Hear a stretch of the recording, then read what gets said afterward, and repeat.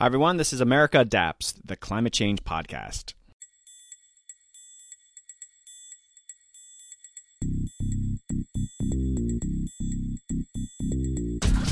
Hey, Adapters. In this week's fantastic episode, I have on Rich Sorkin, co-founder and CEO of Jupiter Intel, a Silicon Valley startup focusing on climate risk modeling. I haven't had many private businesses on the podcast, but I want to start highlighting the emerging adaptation business sector.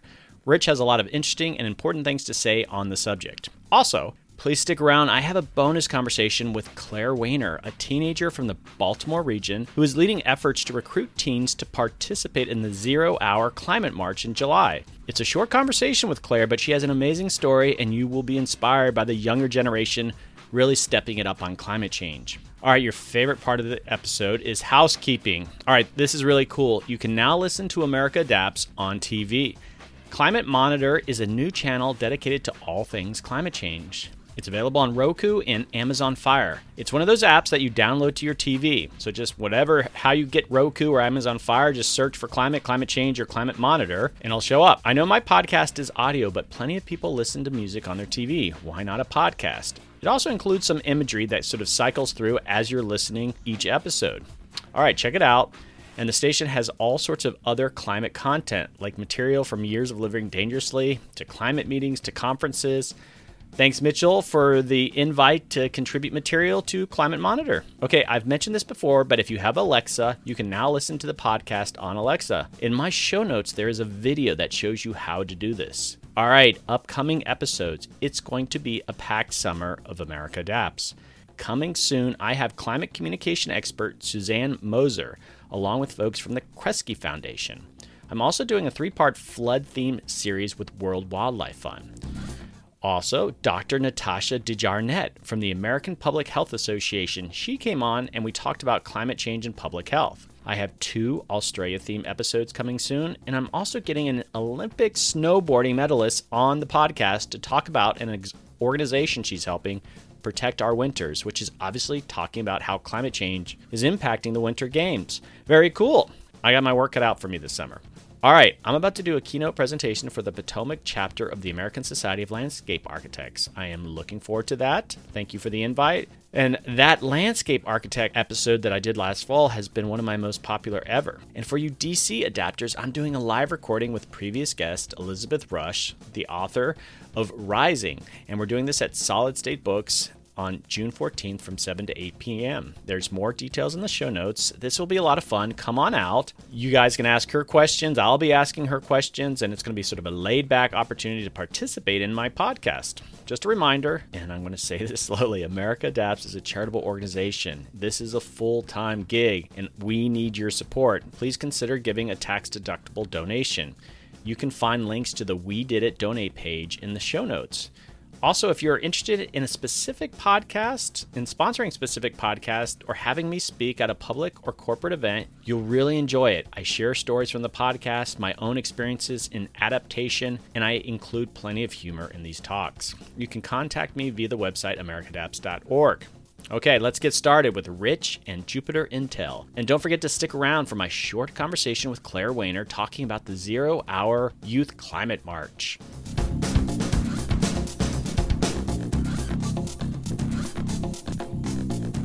Hey, welcome back, Adapters. On today's episode, I am very excited to be hosting Rich Sorkin, CEO and co-founder of Jupiter Intel. Welcome to the podcast, Rich. Thanks very much, Doug. It's a pleasure to be here. First off, what is Jupiter Intel? Sure. So Jupiter Intelligence, or as we refer to it, just simply Jupiter, predicts the risk from weather and climate change at an individual property level. We have services that are as short-term oriented as 1 hour that are used for operational planning, things like emergency management and whether to close a runway or close a store, all the way out to 50 years. And those services are used for things like deciding where and how to build. Okay, just besides the obvious, is there any sort of symbolism to the name why you chose Jupiter? So Jupiter is the Greek god of weather, and the co-founders of the company had a prior company about a decade ago that was doing short-term weather-related services that was named Zeus. So Jupiter is the new and improved version of Zeus, the Greek god of weather. Okay, great. All right. And so where are you based out of? So headquarters are in Silicon Valley, and we currently have offices in New York City and Boulder, Colorado. And I would expect over the next 6 to 12 months, we'll be opening offices in the minimum of Miami and Europe. All right. And so how long have you guys been in business? So first funding of the company was April of 2017. So we recently celebrated our 1-year anniversary as a company. All right. I kind of want to get into this a little bit later, but you've generated quite a bit of media. I'm sure that's great for you guys, but what's the situation? And I sort of want to talk about how you've gotten some of this funding, but for your clients at this stage, are you kind of outreaching to them, or are clients interested in sort of the product that you have? Because it's sort of kind of unique how you've sort of gotten some exposure with the media. Are they coming to you? Sure. Great question. And it really depends on the time frame we're talking about. So from April of last year to February of this year, we were in what is commonly referred to in Silicon Valley as stealth mode, which is essentially we were trying to keep what we were doing as much of a secret as possible for a variety of reasons. And we had a targeted list of a couple hundred public and private sector entities that we directly reached out to. Some were very interested. Not everyone was. Occasionally people would say, well, we don't really think climate change is a real issue. And obviously we crossed them off our list for now. And then in February, we had the first media coverage in the Washington Post, followed by the New York Times in March. And ever since then, we've had ever increasing percentage of our customer discussions that are as a result of inbound inquiries. So right now, it's still probably about 2/3, 1/3. 2/3 are the product of relationships that we began building a year ago, and 1/3 are inbound. But even that, increase, that's when you go from 2/3 to and add another third, that's a 50% increase. So we've been hiring people as fast as we can to manage some of those conversations and emerging relationships. And I would expect, if you ask me that question 3 months from now, to be closer to 50-50 and just continue to grow in terms of the number of inquiries that we're getting as a result of inbound inquiries. My background is in adaptation policy. I've been doing it for about 15 years, and it hasn't been a very sexy field. And your company, it's a curious thing. You're referred to in some of these articles as a Silicon Valley startup. And why are you coming into the field of adaptation? I mean, I guess you personally as a co-founder, what were you seeing? Why did it all of a sudden that you think that this was a market and this was a field that, Silicon Valley was going to attempt to work in? Sure. So I've been working in the environmental space as a component of things I've done for probably a decade at this point. And so I had a bit of a unique vantage point on some of the issues relative to, a lot of folks that are focused on emerging technology here in Silicon Valley. And we had a pretty deep background in atmospheric science, just from prior work that my co-founders and I have done, and, in many cases together in prior companies. And, we kind of looked at what was going on in the world and said that around climate change, maybe 90 to 98% of the dialogue is focused on greenhouse gas policy and the overall arc of how the climate is changing and the debate about if it's changing and at what rate and what's the impact and what should the policy responses be. And the question of sea level actually has risen and storms actually have intensified, and losses related to flooding and drought and extreme heat events, both from an economic perspective as well as from a safety perspective, human health and safety perspective, have been steadily increasing. That aspect of it was really pretty underserved. And so we thought, it might be a little bit early, but that was going to be an area that just understanding those practical real world consequences of the fact that the atmosphere has already changed and the risks have already increased and are continuing to increase, that understanding that was, fertile ground. And even if we were a little early in that area, there's huge advantages to being an early mover if you're sufficiently well capitalized to last that period where we're educating the market. And so, that was kind of the driving insight for what we're doing.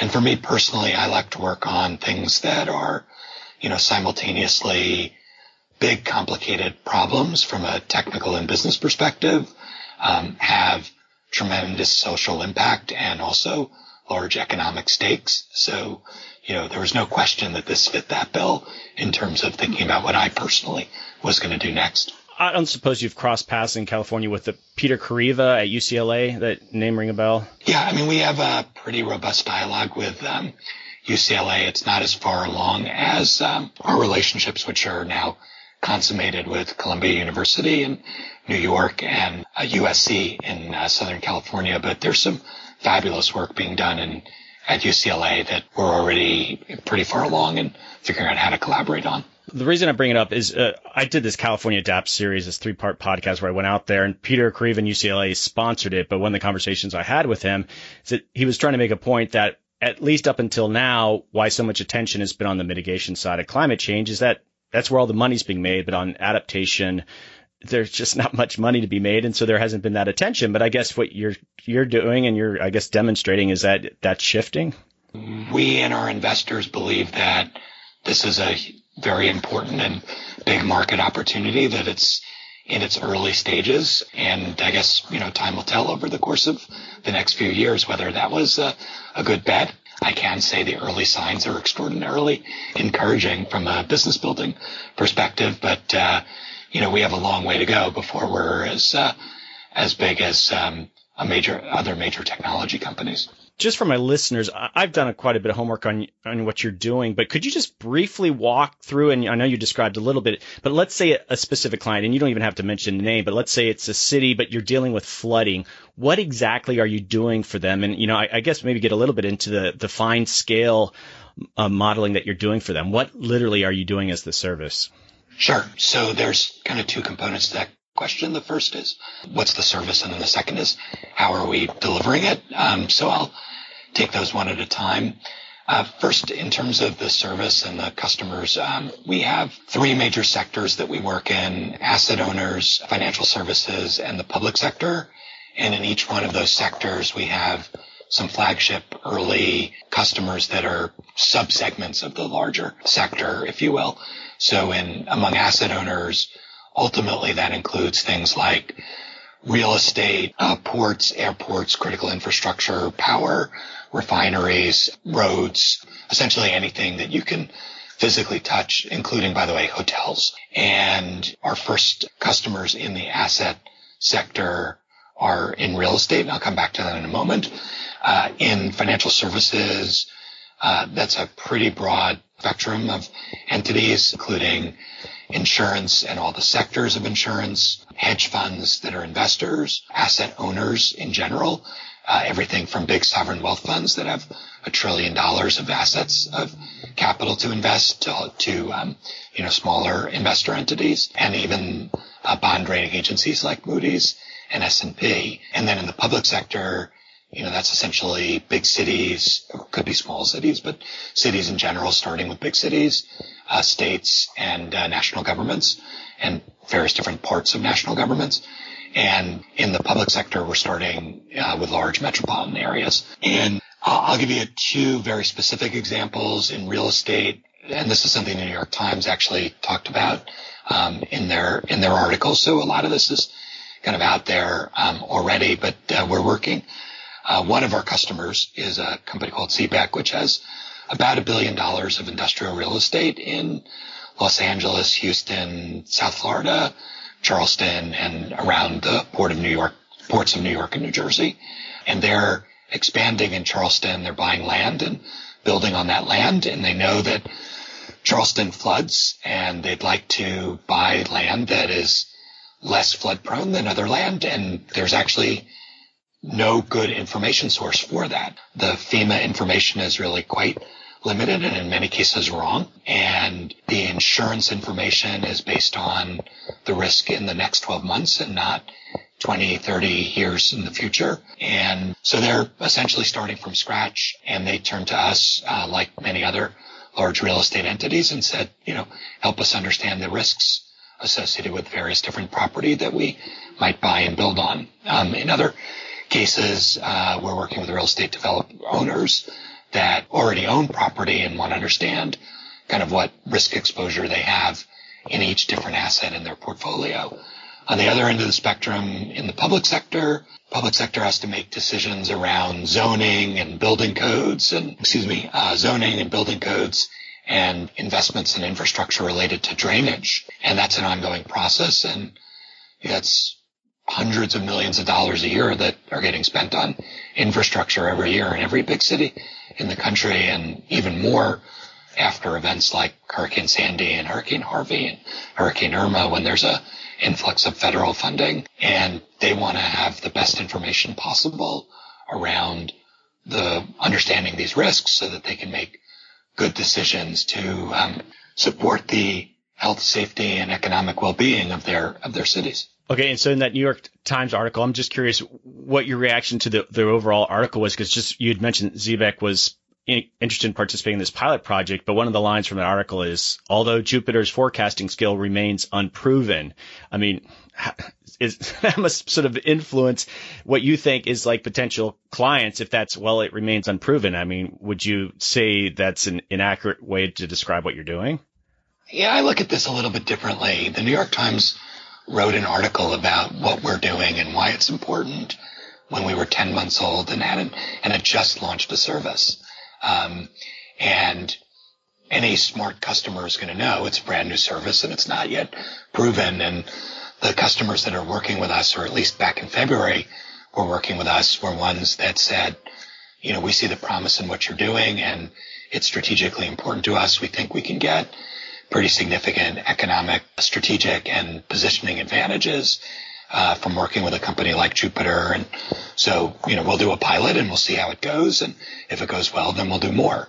And to expect anything more than that in a 10-month-old company, I think would be, quite arrogant. We thought that comment in the Times article, and, that was 3 months ago. So roughly 25% of the company's history at this point was a fair comment at the time. Since then, we've deployed our pilots. They're up and running. Customers have experience with them. A number of the largest financial services companies in the world are doing confidential evaluations of the predictive accuracy of what we're doing. And Rome wasn't built in a day. And, we have a step-by-step process in building the company. We're quite confident that we have the most accurate predictions available in the marketplace for what we're doing. And anyone that takes a close look at what we're doing will see that for themselves. But, we have to prove what we're doing to our customers and the marketplace in general. We don't get that for free. We have to earn it.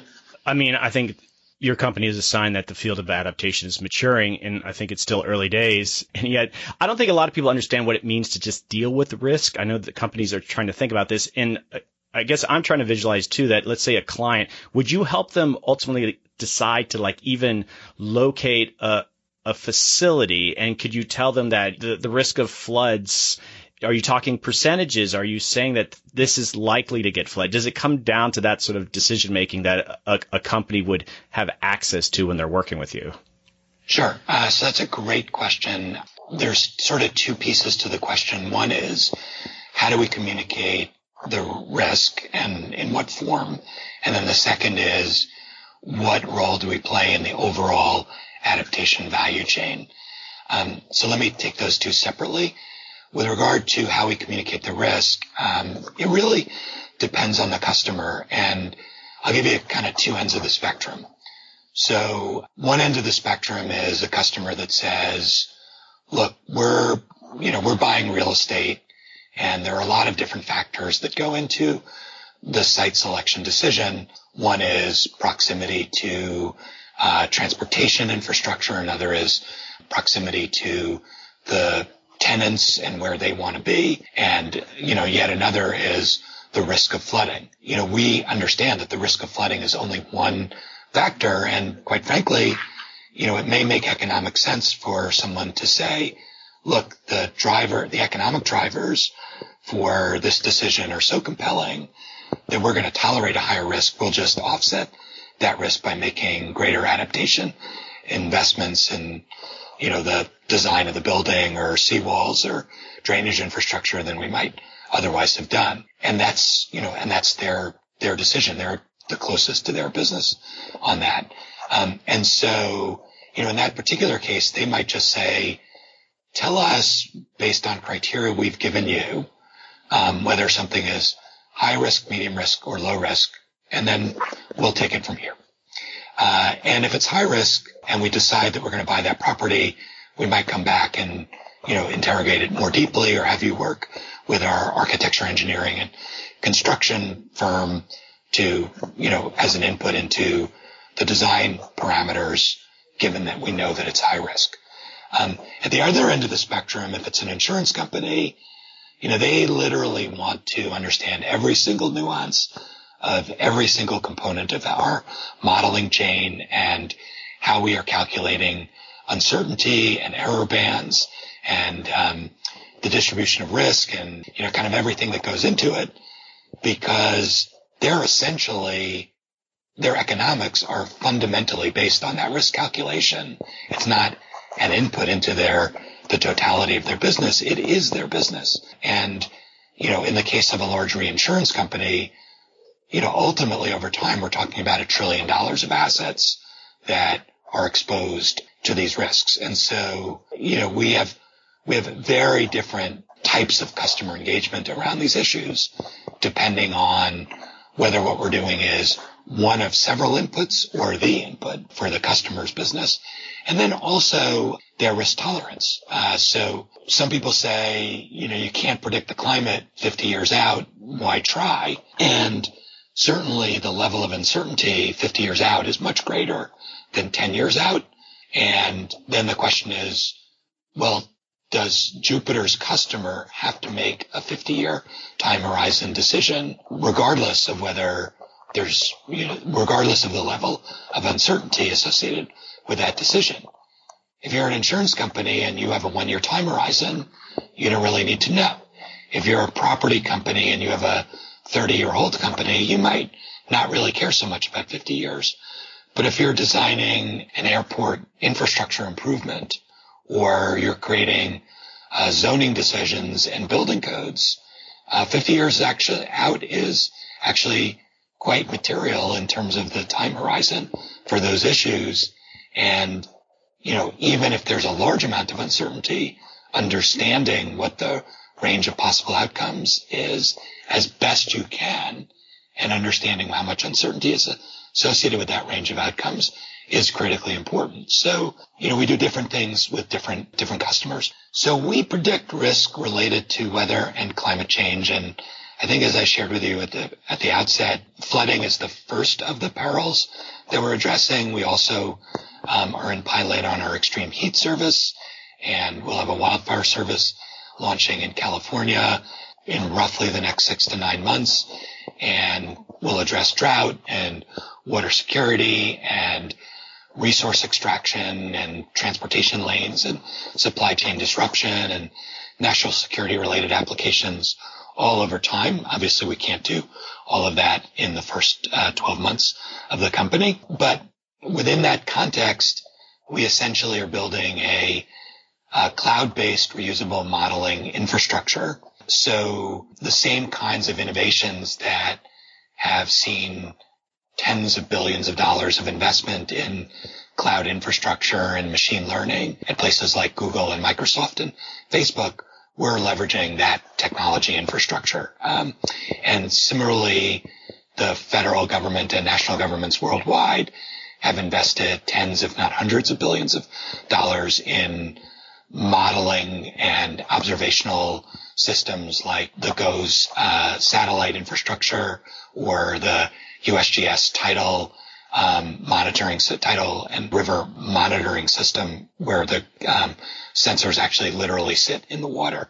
And we're leveraging a lot of that infrastructure as well. So, all told, there's over $100 billion of investment by companies like Google, Microsoft, NOAA, and various aspects of the European community that we essentially are leveraging in building services on top of that technology, science, and observational network. So it's quite a fortunate position to be in. And the models that we run are essentially picked by our team of the world's best atmospheric scientists in both short-term weather and long-term climate prediction, as well as our hydroscience team, which we believe is also one of the world's best teams on the planet. Sorry to be redundant. So one of the best teams on the planet. And we essentially have a end-to-end modeling chain that includes the future state of the climate based on the roughly dozen or so global climate models, the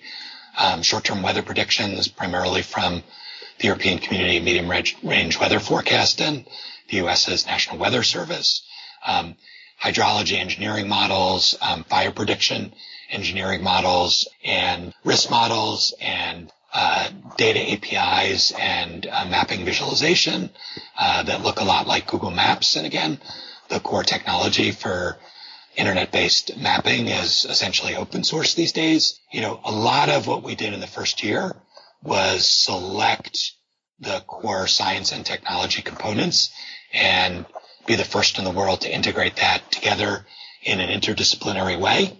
And then once that infrastructure has been built, we now are in a position to collaborate with research partners on models that are still actually in development at the university level and, continue to do our own innovation and experimentation on what adds the greatest information, quality, and certainty to the existing service that's now already built. Okay, so I want you to think about a hypothetical, and I'm sure as a CEO of a for-profit company, it's not necessarily what you want to do, but some of the clients, you talk about low, medium, high risk, and let's say you're a mature company, you've been around 5, 10, 15 years, and I know you're starting to work in Florida, and I'm from Florida and did a lot of climate work down there, and I can see even with companies or city governments working with you, they're going to make a lot of short to mid-term decisions. Even if they're working with you, what if your company, you find 10 years from now that a large percentage of your clients are basically making high risk decisions? You're there to inform them with this information that you're providing. But I mean, I sense that your company, even though you're for profit, there's a sort of a broader public good that you're hoping to accomplish. You're helping society adapt to climate change. What if you just have a huge portfolio of companies that ultimately decide, you know what, we're just going to go with the high risk because it's more profitable in the short term? And a couple of those articles even alluded to that, especially when it comes to real estate. It's like, well, you know what, we can still make a buck over the next 10, 20, 30 years. Would you as a company, I'm asking you to sort of speculate, but I mean, if you're in that position where you just have all high risk decisions being made with the information you're providing, what would you do? Yeah, I'm going to come at it a little bit differently than the way you framed the question. And then if you still want to ask the question, I'll try and tackle it. We're actually in the information business, and the private sector is extraordinarily good at digesting information and making both short and long-term economically rational decisions.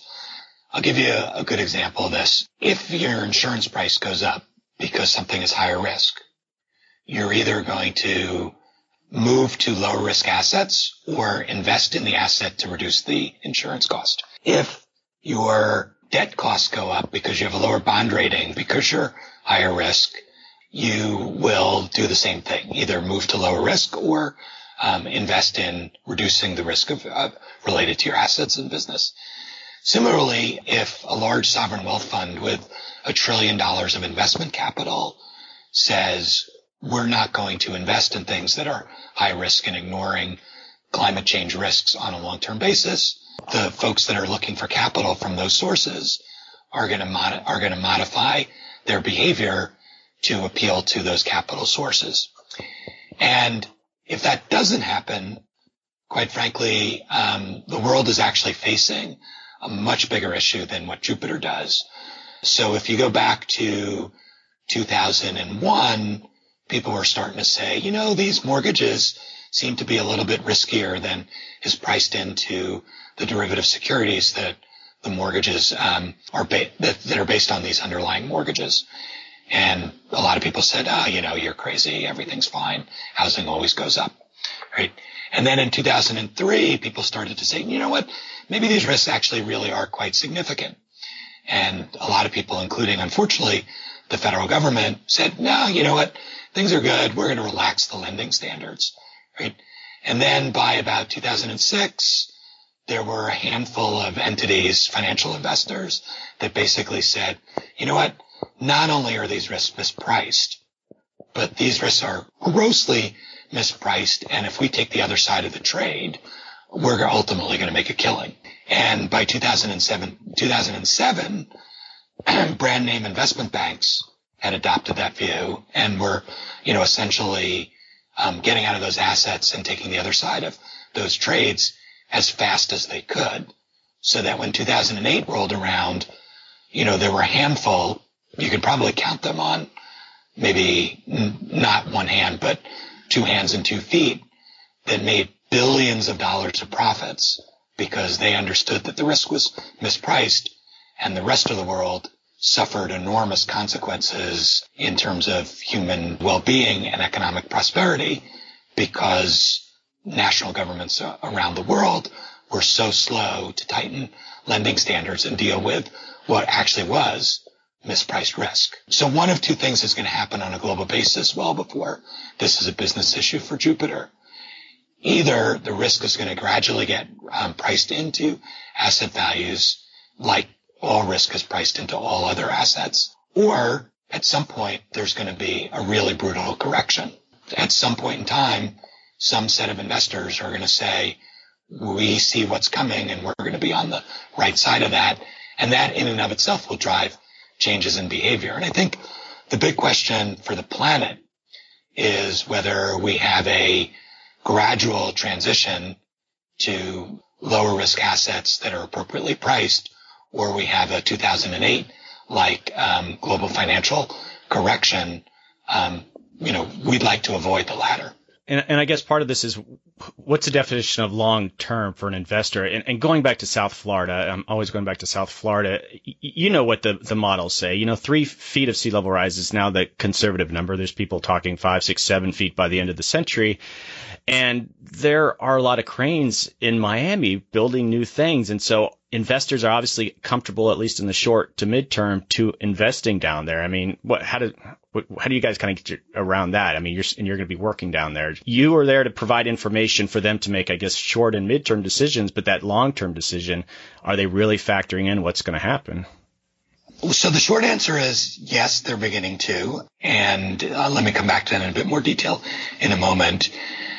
I think there's a higher level question on Florida, which is Florida as one of the largest economies in the world, right? So if Florida were its own country, it would be certainly in the top 20 of the largest economies in the world, is not going away. And the overall volume of assets and economic activity in Florida is gigantic and could easily support prudent risk management in terms of resilience investments and some shifting of the location of some assets that may ultimately be required.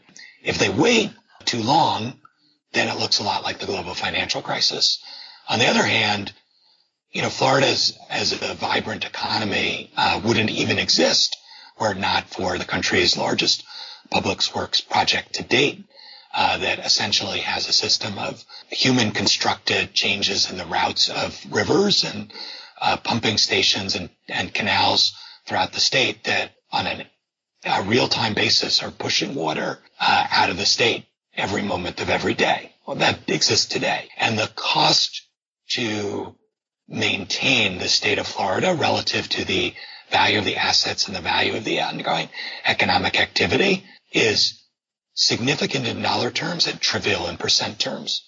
So a failure to adapt in Florida would be among the greatest failures of political will and planning in humanity's history. That's not to say it won't happen, but I wouldn't bet that Florida's going away. I think that's just a reductionist view of the world that's quite simplistic.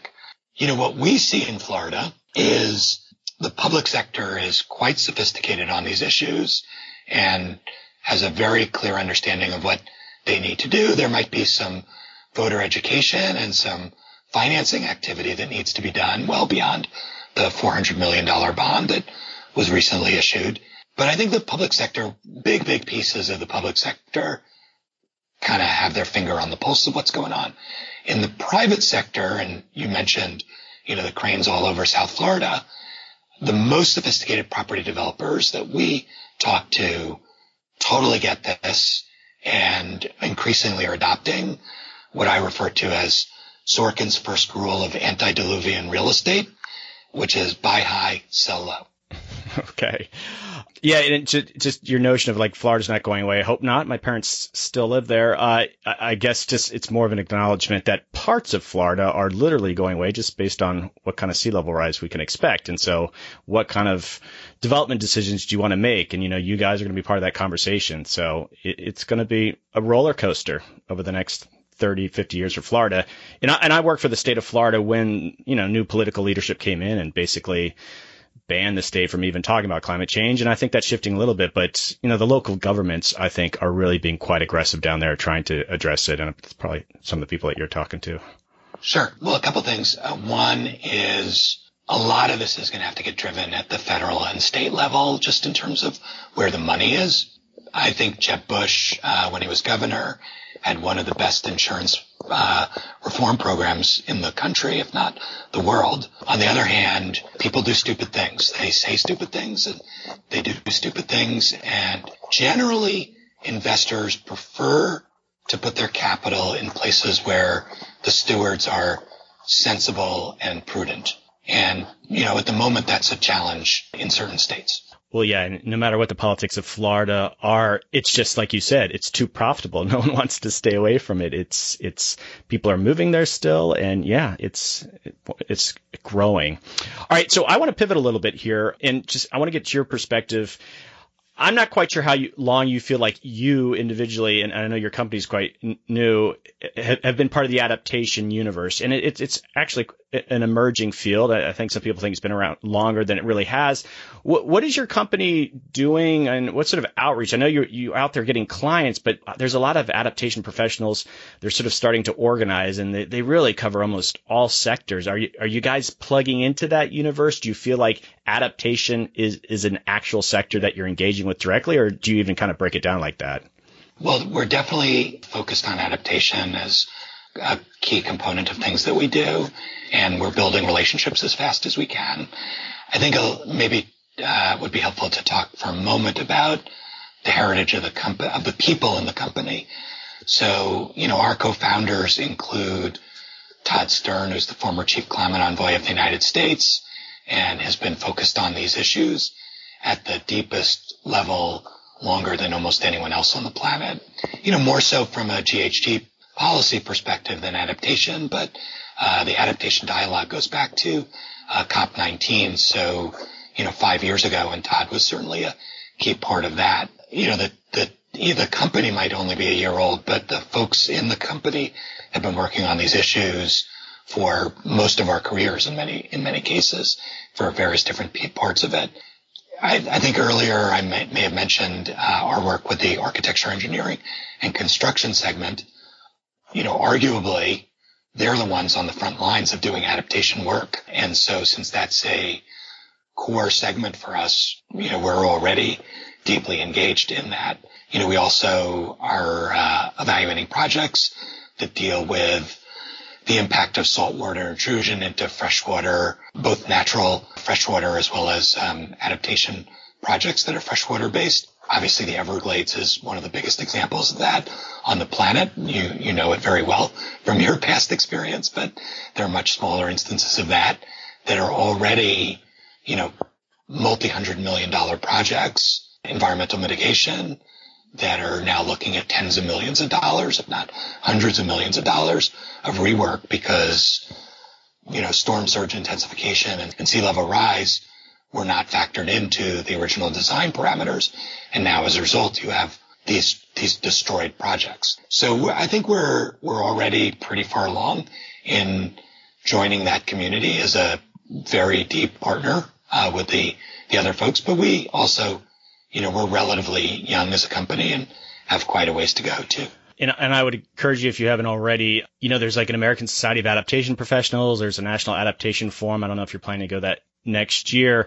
And it doesn't sound like you're lacking for customers at the moment, but I remember just my days and the people I sort of interact with is that even mid-level people, like the adaptation person within a city agency or something, they do the work that you're doing here, but part of it is convincing their superiors to explain what you're doing and to justify it. And yeah, in any way, independent of its business for you, that you can sort of encourage that, because a lot of those people struggle because, a lot of people in leadership positions don't quite get what you're doing and the value of it. And I'm sure it's self-serving that you try to convince more of them, but it is important that the corporate side of things, is helping those mid-level people to kind of make those arguments.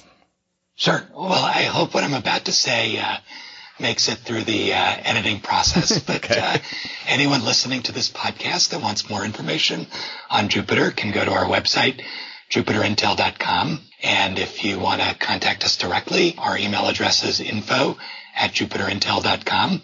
And we'd be delighted to talk to anyone who would like to collaborate, partner, or work with us as a customer. So appreciate the opportunity to spread the word. And we'll certainly take a look at any and all conferences. We're, at the moment, we're still under 40 people. So there's only so many different events that we can go to, but we'll try to get to both the ones you recommended.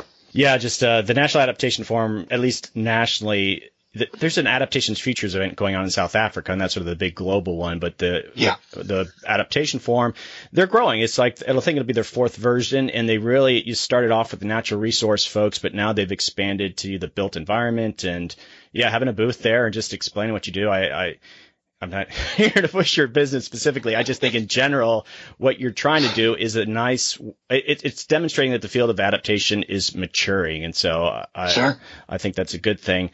Yeah. By the way, Doug, just real quickly, we touch a lot of issues, but we're not trying to do everything, right? So whether it's the architecture, engineering, and construction firms, or the insurance industry, or the public sector, or strategic consulting firms like McKinsey, Bain, and BCG that are advising C-suite executives that, their clients. We're trying to partner with a lot of those entities and not replicate what those companies do, but rather help them be more effective. As a 1-year-old company, even when we're 5 years old, there's only going to be so many of these cities, states, countries, companies that we can work with directly, and we'll only be able to have the kind of impact we are if we're doing a good job of partnering with our compatriots in the ecosystem more broadly. All right, so I have a few more questions just related more about the business, and then just to kind of wrap it up. But I'm curious about competitors, just based on the articles and such.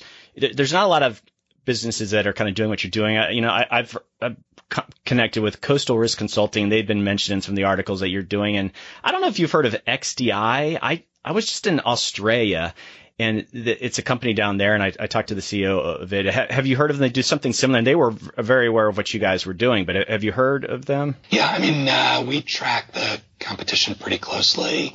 Two that you mentioned, we're very familiar with their strengths and weaknesses. And I won't comment on either of them specifically, but more generally, I think what you have is, prior to Jupiter, there's been a bit of a cottage industry that's mostly kind of bespoke consulting, as opposed to a reusable technology platform that benefits from tens of millions of dollars of investment in the infrastructure. And so we think those are, all those companies, whether it's the two you mentioned or others, are very, very different kinds of entities than we are. The catastrophic risk modeling firms are kind of the legacy companies in the space. It's a bit like Blockbuster and Amazon. They have an old way of doing things that in many respects is obsolete for anything that's predicting the future state of risk more than a couple of years out. But those are the incumbents. And, the dozens, if not hundreds of little tiny companies, that are doing the bespoke modeling, some of them will buy, some of them will partner with, others will compete with directly. All right. And so one of the conversations I had down in Australia was the ability to actually provide this kind of service at the specific homeowner level. Is that somewhere you think you're going to go? Like it would be like someone who has a house wants to, I think you have an app. Is that a market? Is that a realistic market? Well, certainly it's possible to predict the risk at the homeowner level. I think there's a big business model question of whether homeowners or the ecosystem around individual residential properties like escrow and mortgage insurance and real estate brokers are a better market than the kinds of things that Microsoft and Google do, and even Facebook with advertising supported business models. I think you're much more likely to see over time a free service from someone like Microsoft and Google that's advertising supported than a direct to consumer business model in the short run, because Google and Microsoft and Facebook are not currently in that business. There might be a short-term opportunity for folks that are doing direct to consumer, but ultimately, we don't think that's a terribly attractive business model. Well, and since there's really not that many people in the space that you're working, and you mentioned it, stockbrokers, and in some ways, the stock market is regulated by the government. And I've done quite a bit of scenario planning. I worked for the National Park Service, and sure, it's not quite the same thing, but it seems like everyone has their own scenario planning model, and they come in and they plug in some of the numbers and they do but it's almost like the Wild Wild West. You could go to all these different workshops, and everyone's got their own sort of way of doing it. And there's going to be more companies like yours popping up, and some of them might just be producing junk. Is there a role for the government at some point to kind of regulate this information that's going to be used to make a lot of very important decisions?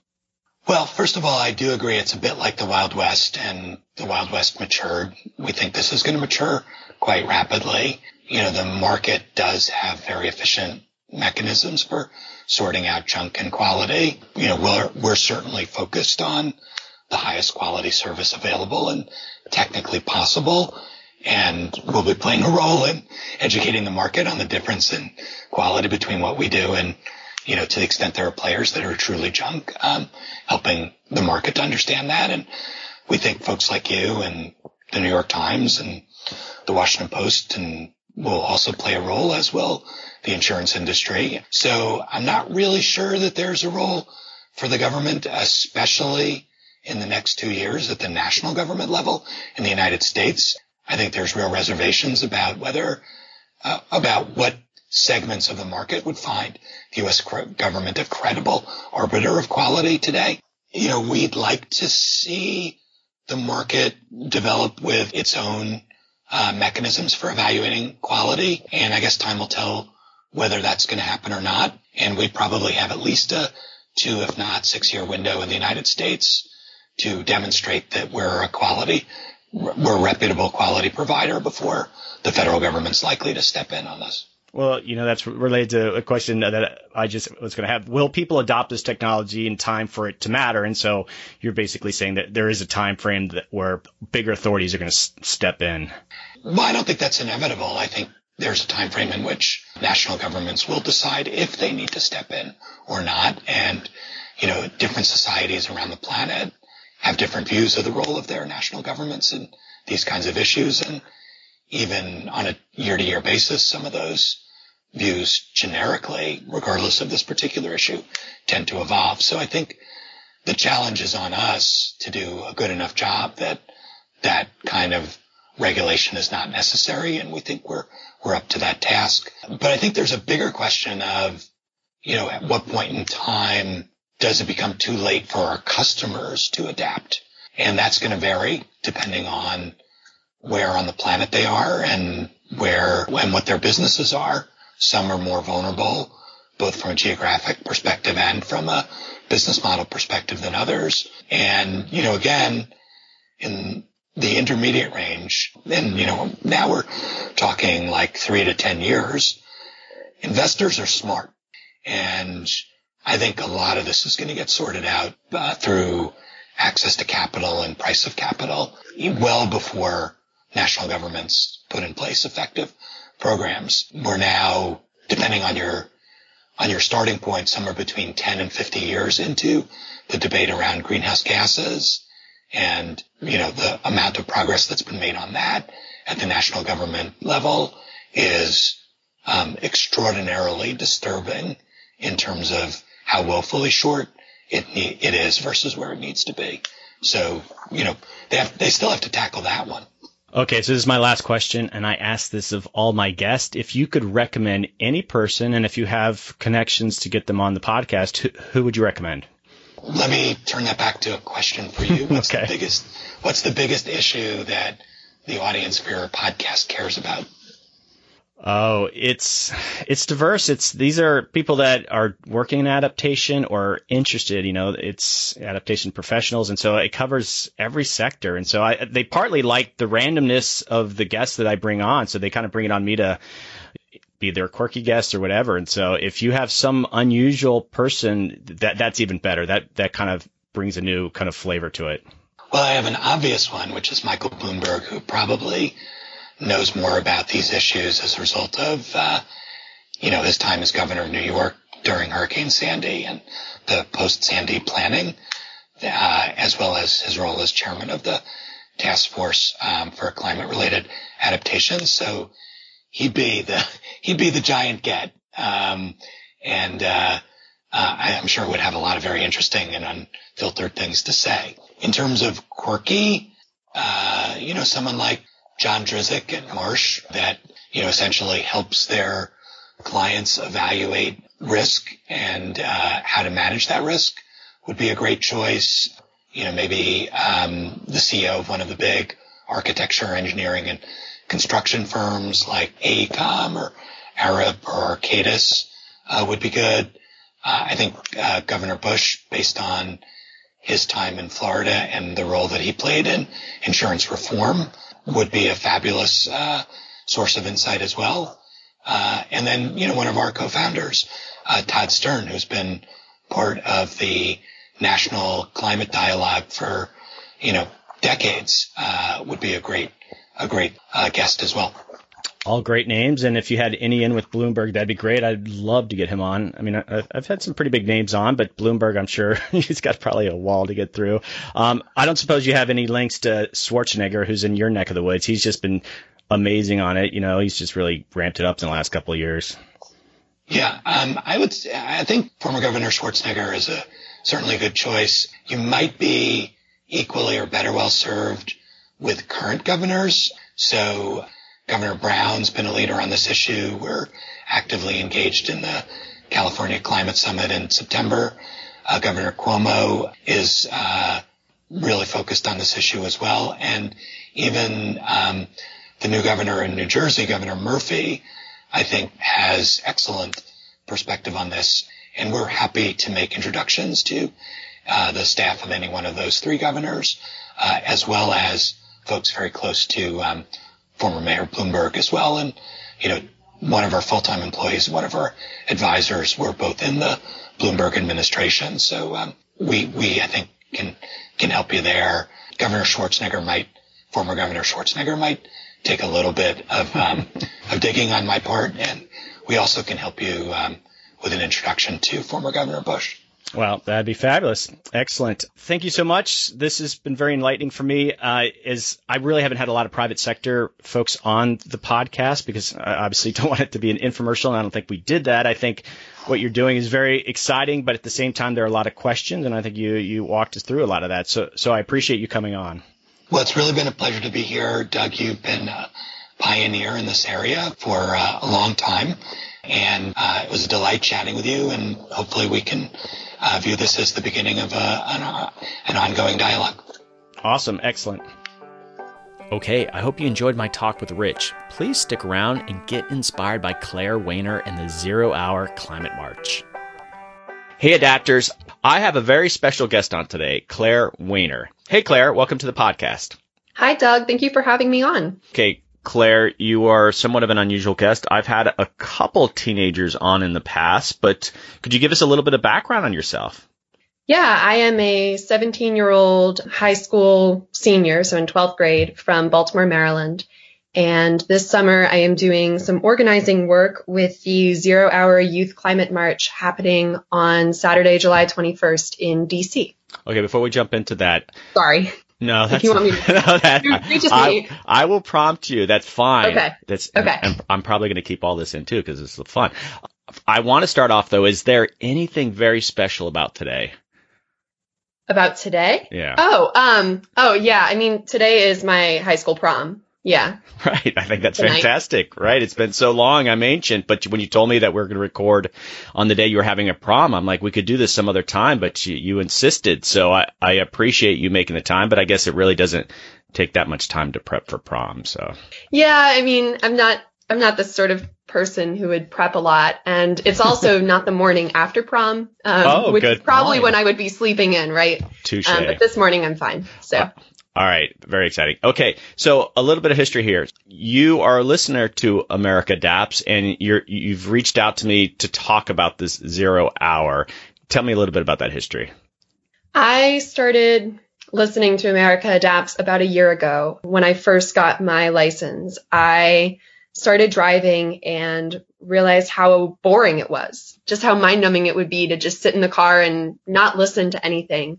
But I also found that the radio wasn't talking about the issues that I found most pertinent in my life, which was, climate change, adaptation, and environmental justice issues. So I searched around on Apple Podcasts, and there really weren't that many podcasts dealing with climate change except for yours.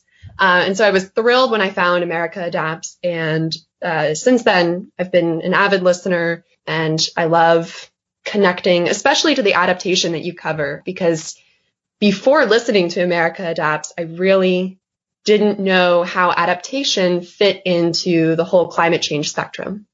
So I've learned a lot from you, and thank you. Well, no, thank you. And this is completely self-serving, but I just love hearing that a teenager was bored and started listening to America Adapts. That's golden for me. So I certainly do appreciate it. And I am very, I guess, happy to hear that you learned something about adaptation because, I think what the point with the podcast is that appeals to a wide range of listeners. But I think the most important thing about you reaching out is what you're doing with 0 Hour. I wanted you to come on. I like to encourage folks out there to get involved with a bit of activism, and the fact that a 17-year-old is taking such a leadership role in this. Give us some more detail, and I know an event's coming up, and here's your chance to plug it. Yeah. 0 Hour was founded by a 16-year-old from Seattle, Jamie Margolin. And the whole idea behind 0 Hour is that we can't just keep talking about climate change in a bubble. We need to start connecting it to the tangible effects that it is going to have on regular, everyday people, especially youth, because we are the next generation and we will be around for the longest dealing with the effects. With all that in mind, 0 Hour is launching with its first major event, which is a youth-led climate march in Washington, D.C., with sister marches around the world on Saturday, July 21st. It's kind of a good time for us students because we're out of school, we're looking for something to do over the summer, and we're going to pair that march with a youth lobby day on Capitol Hill on July 19th and a youth art build day on July 20th, so the 2 days beforehand. And we want to come away from this march really just increasing the awareness about climate justice. You looking at previous youth-led marches, especially March for Our Lives, right? And the success that they have had with just increasing the conversation. And we feel that as long as we are increasing this conversation about climate justice, as well as advocating for policy, we can really start to see changes occur on a national scale. Well, that's so fantastic. I'm so impressed that someone at your age is getting so involved because these things aren't easy to do. And so the average listener, they're going to hear this and, podcasts have a long shelf life. If they're done the right way. And so that date for the march is actually going to come and go. Hopefully people are going to listen to this and they're going to take advantage, and maybe they encourage their teenage children to get involved. But what are some of the other things? Let's say someone's listening to this podcast in September or October. What other things would you encourage them to do? Are there resources that they could go to continue what you're trying to do here with Zero Hour? I think that Zero Hour is really going to try to build up the website and the social media sites that they have. So the website link is thisiszerohour.org. And I think that we're going to try to build up these platforms to have resources for youth to bring back to their local communities. So even after the march, I would say that youth or adults or, anyone, look at your local community, your local lawmaking body, whether that's a county council, city council, or even your state legislature, and start thinking about policies that you could help to pass that are really going to push forward climate change mitigation and adaptation. So look at the renewable portfolio standards for your state, right? A lot of these might sound unfamiliar now, but oftentimes you can start by meeting with a local legislator and talking through what you want to do. And the legislator can help you frame that in terms of bills and laws and legislation. But I guess through Zero Hour, I've learned that one of the most direct ways that youth can get involved is not just advocacy and marching, but turning that into powerful legislation that is going to make a difference in the amount of fossil fuels that we burn and in how communities are going to be best adapted to climate change. All right. So this is about creating a movement. So I get it. Yeah, creating a movement. And I think Zero Hour just hopes to connect all of these young activists around the country, continuing to use our social media and our website for ways to youth to kind of build off of each other, build up that energy, and then take that back to their communities to mobilize. Okay, I got a couple more questions and just more about you. So why is climate change such an important issue to you? I mean, you alluded to it a little bit earlier, but you've obviously jumped right into this. Yeah, I would say what really got me interested in climate change were birds. I've loved watching birds ever since I was pretty little. And as I got older, I started to learn about the threat that climate change posed to birds in my local environment. A lot of birds migrate, and climate change is going to affect how birds migrate. And so to me, my story with climate change has been connecting how I relate with birds to members of my community through bird walks, through bird festivals, bird monitoring, and using birds as kind of messengers, right? Canaries in the coal mine, to show us that climate change is affecting humans, it's affecting our natural environment, and that birds were what got me into the climate change and climate justice rhetoric. And once I got into that, I started trying to make the connection between birds and people and how climate change would affect all of us in diverse but almost unified ways. Awesome. That is an unusual and a profound reason to get involved with this issue. I'm very impressed. And so I guess one last question is, what do your parents think about your activism? This is fantastic. I'm so impressed. Maybe you're a typical teen in other areas of your life, but in this area, you act, more activist than most adults. And so what do they think? Gosh, I think they just hope that I don't get arrested in doing something a little crazy with youth marching and so forth. But I think that they also recognize that their generation kind of missed its opportunity to do something about climate change, to start recognizing it, because we've known about climate change for many decades, and then it just started to build momentum. And so I wouldn't say that they're grateful, but I would say that they're recognizing that my generation is taking on this huge global problem that their generation kind of glossed over or didn't really know about yet. And so it's kind of like, I don't know, like they're passing on the torch or just encouraging me because it's something that they didn't do that in retrospect they wish that they would have worked on. Oh, wow. I love this. Throwing some shade at your parents' generation. Awesome. I'm trying not to be rude. I know. No, you are absolutely spot on. And that's part of my generation, my age. There is a lot of work being done at our age level, but we've dropped the ball in so many other areas. And so you're spot on, and hopefully that's, your generation is going to take it that much more seriously. So that's very encouraging. Okay. So any last bit of information you want to share? Maybe just mention the date again and any sort of website or resources people could go to. I'll include stuff in my show notes if people want to dig there, but any sort of final thoughts and information? So I would encourage everyone to show up to the 0 Hour Youth March on Saturday, July 21st, 2018. You can either attend the big central march in DC, or you can go to our website, which is thisiszerohour.org, and search for a sister march near you, or even start a sister march near you. It doesn't have to be a big effort. It can just be you and a couple other activists getting together, posting on social media, and joining the movement. And you can RSVP for the march on our website, thisiszerohour.org. Thank you, everyone, for listening, and I hope to see you mobilizing with us on July 21st. Thanks, Claire. That was fantastic. And again, those resources will be in the show notes. You and I have chatted about you guys even starting your own podcast that I would be more than happy to help you do. So that's one way to kind of keep up this movement. So let's keep communicating that way. But again, thanks for what you do, and thanks for coming on. Yeah, thanks so much. And I will stay in touch about the podcast idea. I've heard of another group that might be doing it, so I want to try to partner with them, but we'll see. I really want to make it work. So thank you. Okay, adapters, that is a wrap. Thanks to Rich Sorkin for coming on the podcast. I think it's an exciting development that Silicon Valley is setting their gaze on climate adaptation.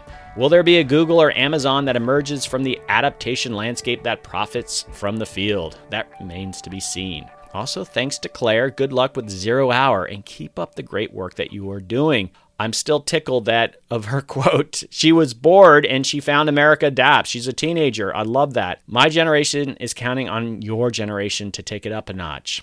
Some final housekeeping. Don't forget to join the Facebook page and the Facebook community group. The group is private, but search for America Adapts and ask to join, and I will approve you right away. It's a chance to hear some insider info on the podcast and see what other listeners are sharing on the Facebook wall. There have been some great conversations in that group. Okay, I love hearing from you. Please write me. Every week, it's some random person, and it's the highlight of my week. I love hearing from you. I hear from people from all over the world. If you have something to say, an idea for a guest, or if you're doing something really cool, just email me. I'm at americadapts@gmail.com. Okay, check out the website at americadapts.org. And all this information is in the show notes, especially that link to the donate page. Okay, adapters, keep up the great work. I'll see you next time.